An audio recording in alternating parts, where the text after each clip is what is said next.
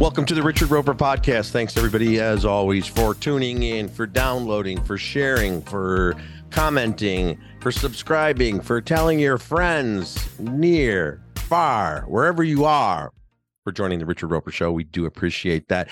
Hey, baseball season is underway. I know in a lot of parts of the country and even in the world, it might not feel like baseball weather. I'm here in Chicago. And it's sunny, but not exactly baseball weather. But nonetheless, baseball we have. We're going to talk about some of the best baseball movies of all time, some of the best performances in baseball movies. And I've got some other categories. I'm calling these the Batty Awards. It doesn't stand for anything, but that's what I'm calling them, the Batty Awards. We're going to talk baseball movies. Also, some reviews of new streaming series, new feature films coming your way. All of that on the Richard Roper Podcast. But of course, if I didn't tell you, the Richard Roper Show is brought to you by AmericanEagle.com Studios. The digital landscape is changing rapidly, and to compete in today's online business environment, you need an experienced partner.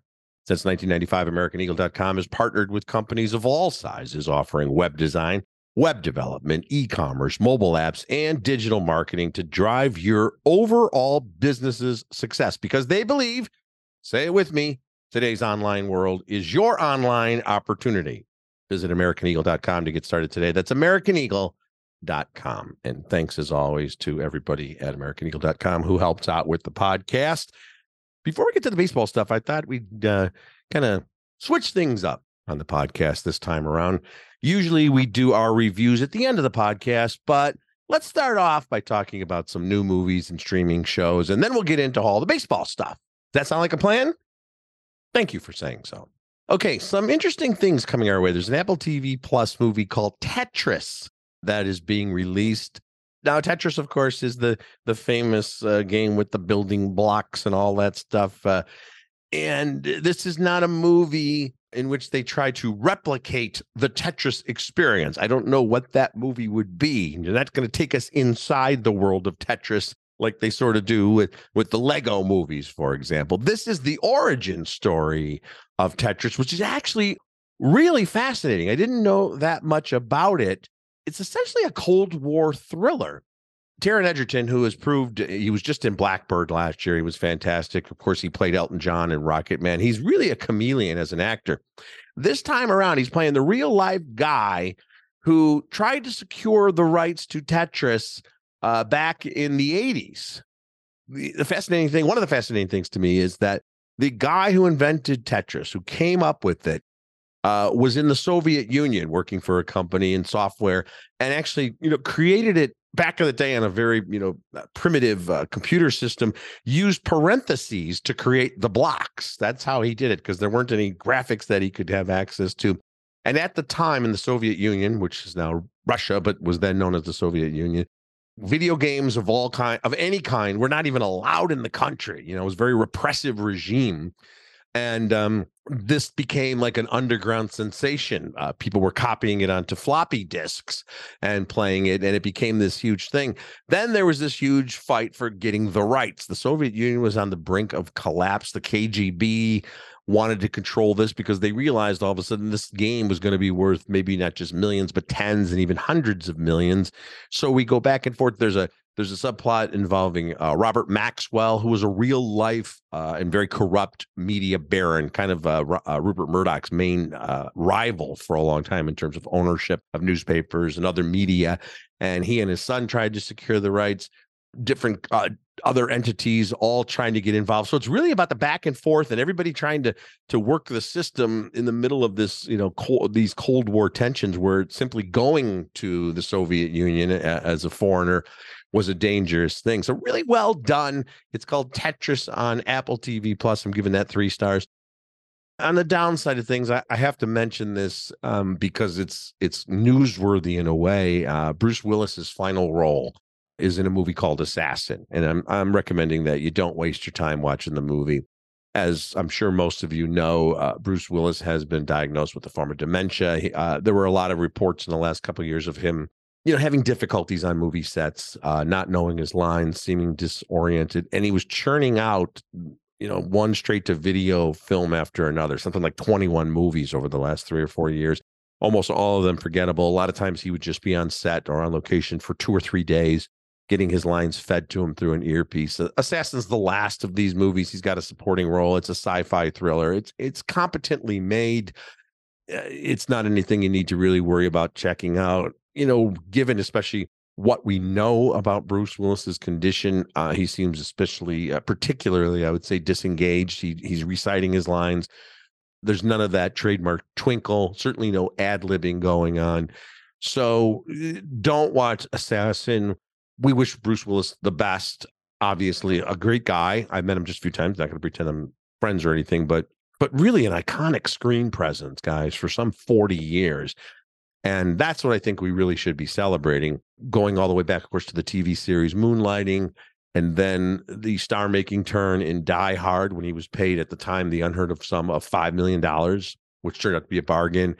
And through, Pulp Fiction, the M. Night Shyamalan movies, so many great performances by Bruce Willis in a lot of different films. I mean, there's even things like 12 Monkeys and a film called In Country, which not a lot of people saw, but he was terrific in that. So the last video I saw of Bruce Willis that was actually really heartwarming was just a home video on his birthday with his ex-wife, Demi Moore, and other members of his family singing happy birthday to him. So, you just wish him as much peace of mind and happiness as humanly possible and in his private life, which is how it should be. So we're going to stay away from Assassin.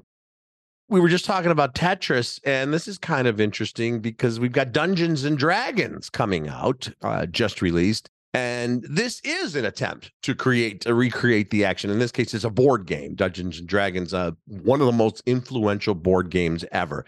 I think it first came into fruition just about 50 years ago in the early 70s.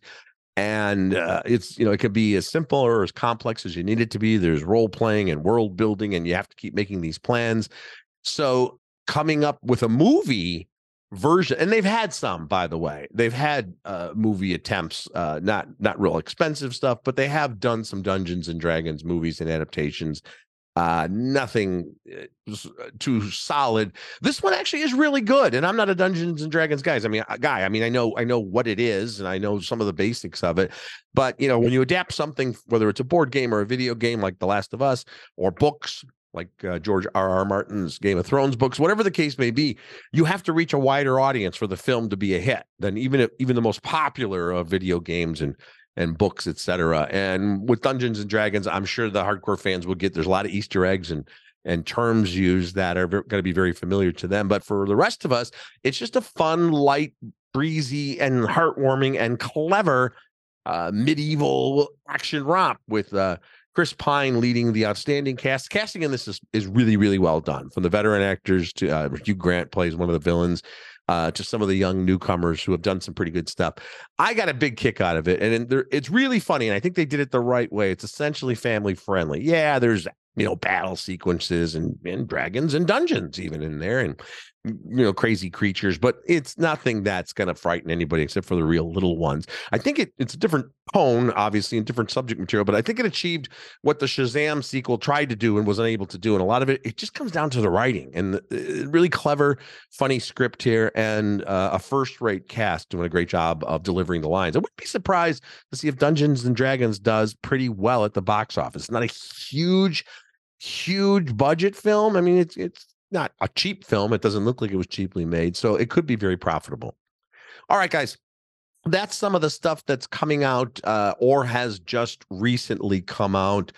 Why don't we take a break? I'll tell you a little bit about Portillo's, and then we'll get into what I'm calling the Baddie Awards, because why not? I mean, here's the thing. If I went to a trophy shop and had some baddies made up and sent them, people would put them on their mantles. We just talked about trophies in the last podcast. So let's talk about Portillo's, and then we're going to talk baseball movies.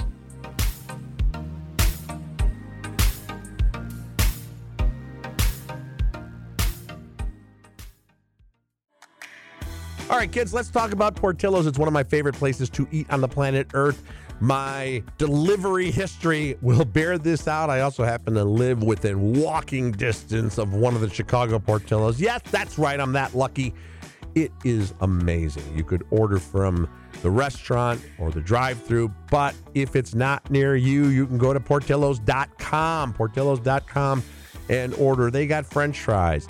They got all kinds of comfort food, the amazing hot dogs, the Italian beef, the Italian sausage, some really good salads, by the way, if you want to take it a little bit easy, because you want to have a little bit room left for the chocolate cake, the best chocolate cake in the world. Think about it. Portillos.com, Portillos.com. That's how you spell it, Portillos.com.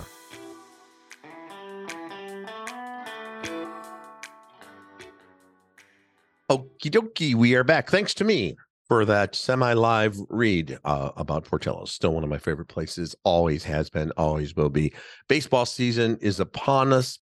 I did a piece a few years ago where I talked about a lot of these categories. So you can always find my writings at suntimes.com. But I thought it'd be fun to talk about on the podcast.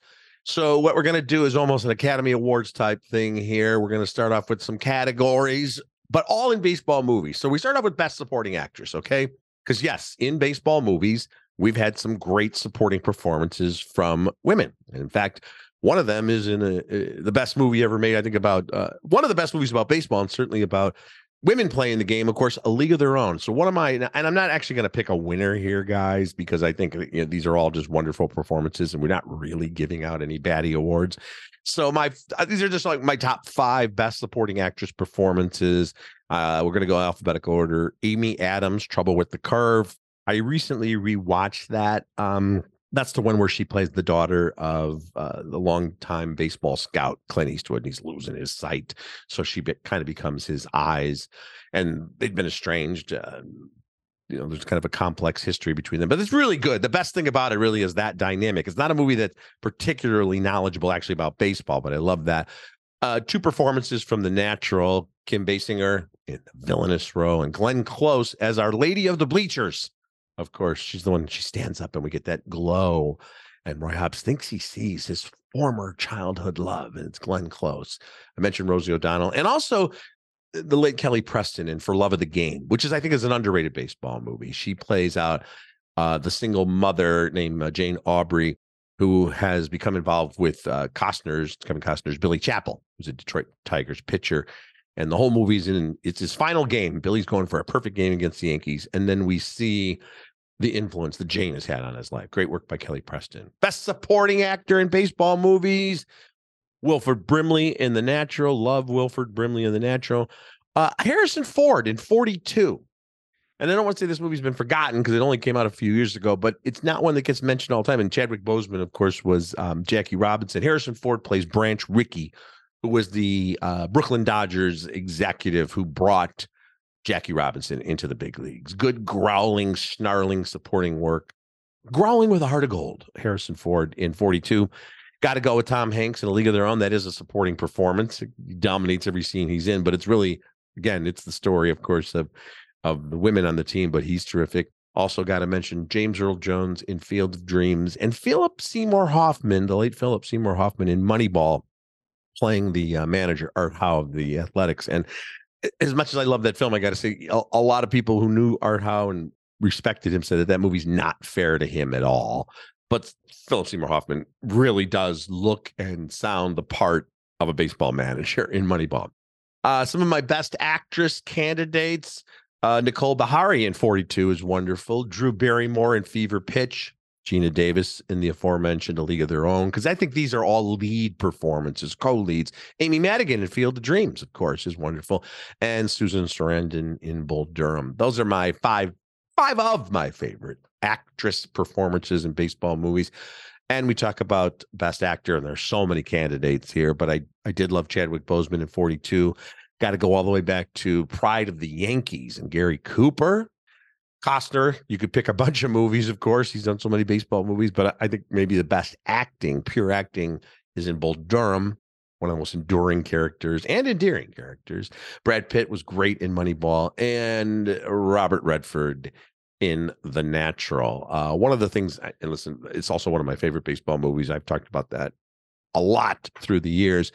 But when you watch the film, and a lot of these actors do a really good job of looking like they played baseball. You go back to A League of Their Own, and Madonna famously hadn't, I don't think, had thrown a baseball in her life. And they had a camp for all of the actors in A League of Their Own. But Redford played at the high school level, maybe, tried out at the University of Colorado, was almost good enough to make the team.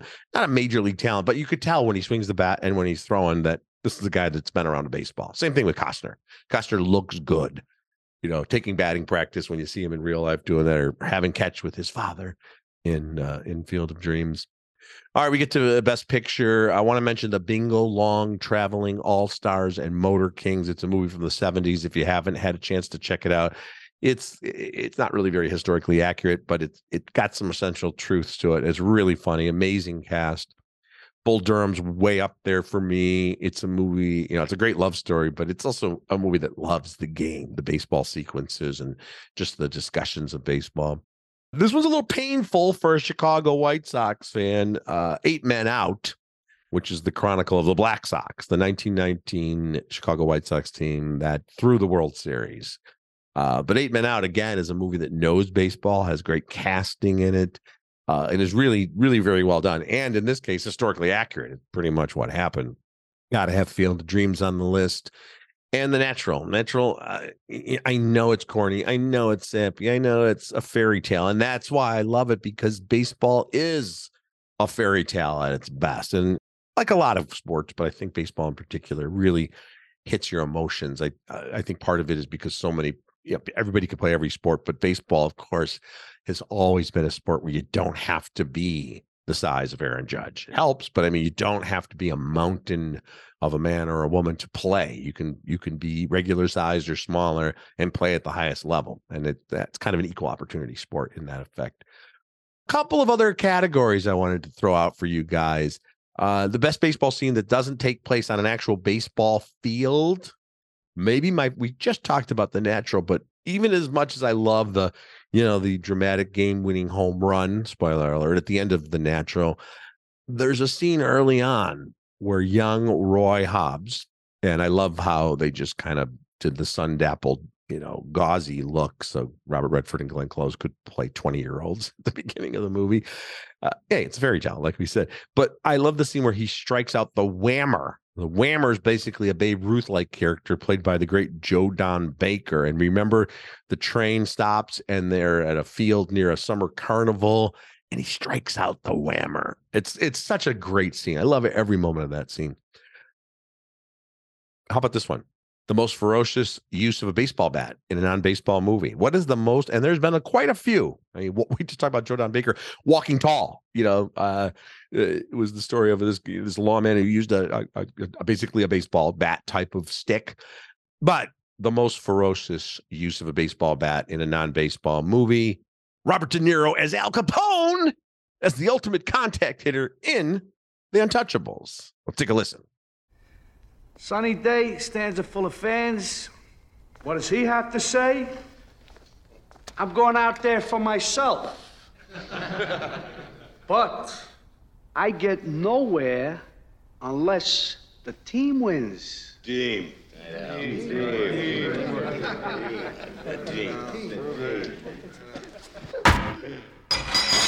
Oh, Jesus Christ. Okay, a couple other categories for you. Best non-baseball scene in a ballpark, okay? Best non-baseball scene in a ballpark.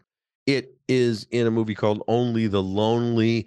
John Candy takes Ally Sheedy to a picnic on the field at Comiskey Park.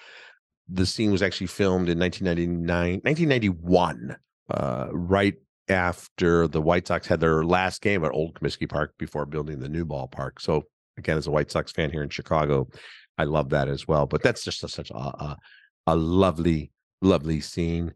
How about this one? Least believable portrayal of a baseball player in a non-baseball movie. The softball scene in About Last Night. Going back to Chicago here, guys. Rob Lowe and Jim Belushi are on a softball team, which is a huge thing in Chicago. But you could tell they limited the amount of time we saw Rob Lowe actually playing baseball in About Last Night. Jim Belushi looked like he had been on a softball field before. Rob Lowe looked like he had never been on a softball field before. Best score. I'm talking about not scoring the tying or winning runs, but the best score. Listen, it's Randy Newman, The Natural. One of the greatest movie scores of all time, let alone baseball movie scores. I love that. Randy Newman, The Natural.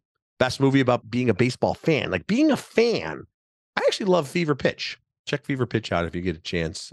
It's really cute and sweet, and it's based on the novel about, I think he was a soccer fan, but they turned it into a baseball fan for the movie.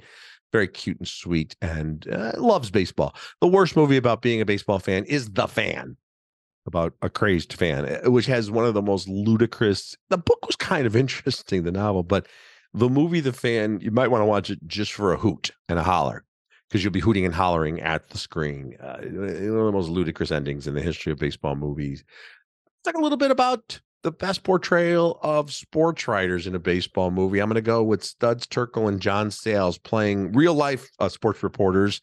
Hugh Fullerton, I believe, and the great Ring Lardner in John Sayles' 8 Men Out. So Sayles played one of the reporters along with the great Studs Terkel.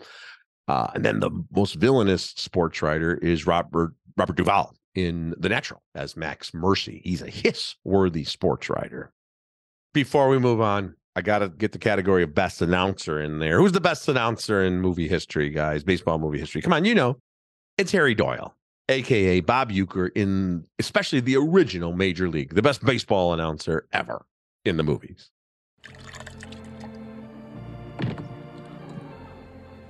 Hello, Tribe fans. Welcome back to Major League Baseball. Sort of. Paid attendance today is 1,412. Some of them were driven away by that little 10-run first inning the Red Sox put up. Take over, Monty. I'm in the bag. Me? Fly ball. Caught. All right. You know what? Let's wrap it up. We could also mention, of course, great one-liners like "You're Killing Me, Smalls" from The Sandlot. I think that's one of my favorite one-liners. You're killing me, Smalls. And let's close it out with the Lifetime Achievement Award to Mr. Kevin Costner for Bull Durham, for Field of Dreams, for Love of the Game. It's a trio of great baseball movies, and a guy who loves not just baseball movies, but of course sports movies, because he's tackled other sports as well, but in particular baseball. Batter up. It's right around opening day. All the teams are taking the field. If you've got a particularly favorite team, good luck to you. I'm a White Sox fan, as I know some of you guys know. I have medium hopes for this year's White Sox team. I'm sure we'll be talking about some of the rule changes in baseball and other things involving the great game of baseball in podcasts to come. Thanks to everybody for listening. As always, I'm Richard Roper, and we'll have some freshly cooked material for you very soon.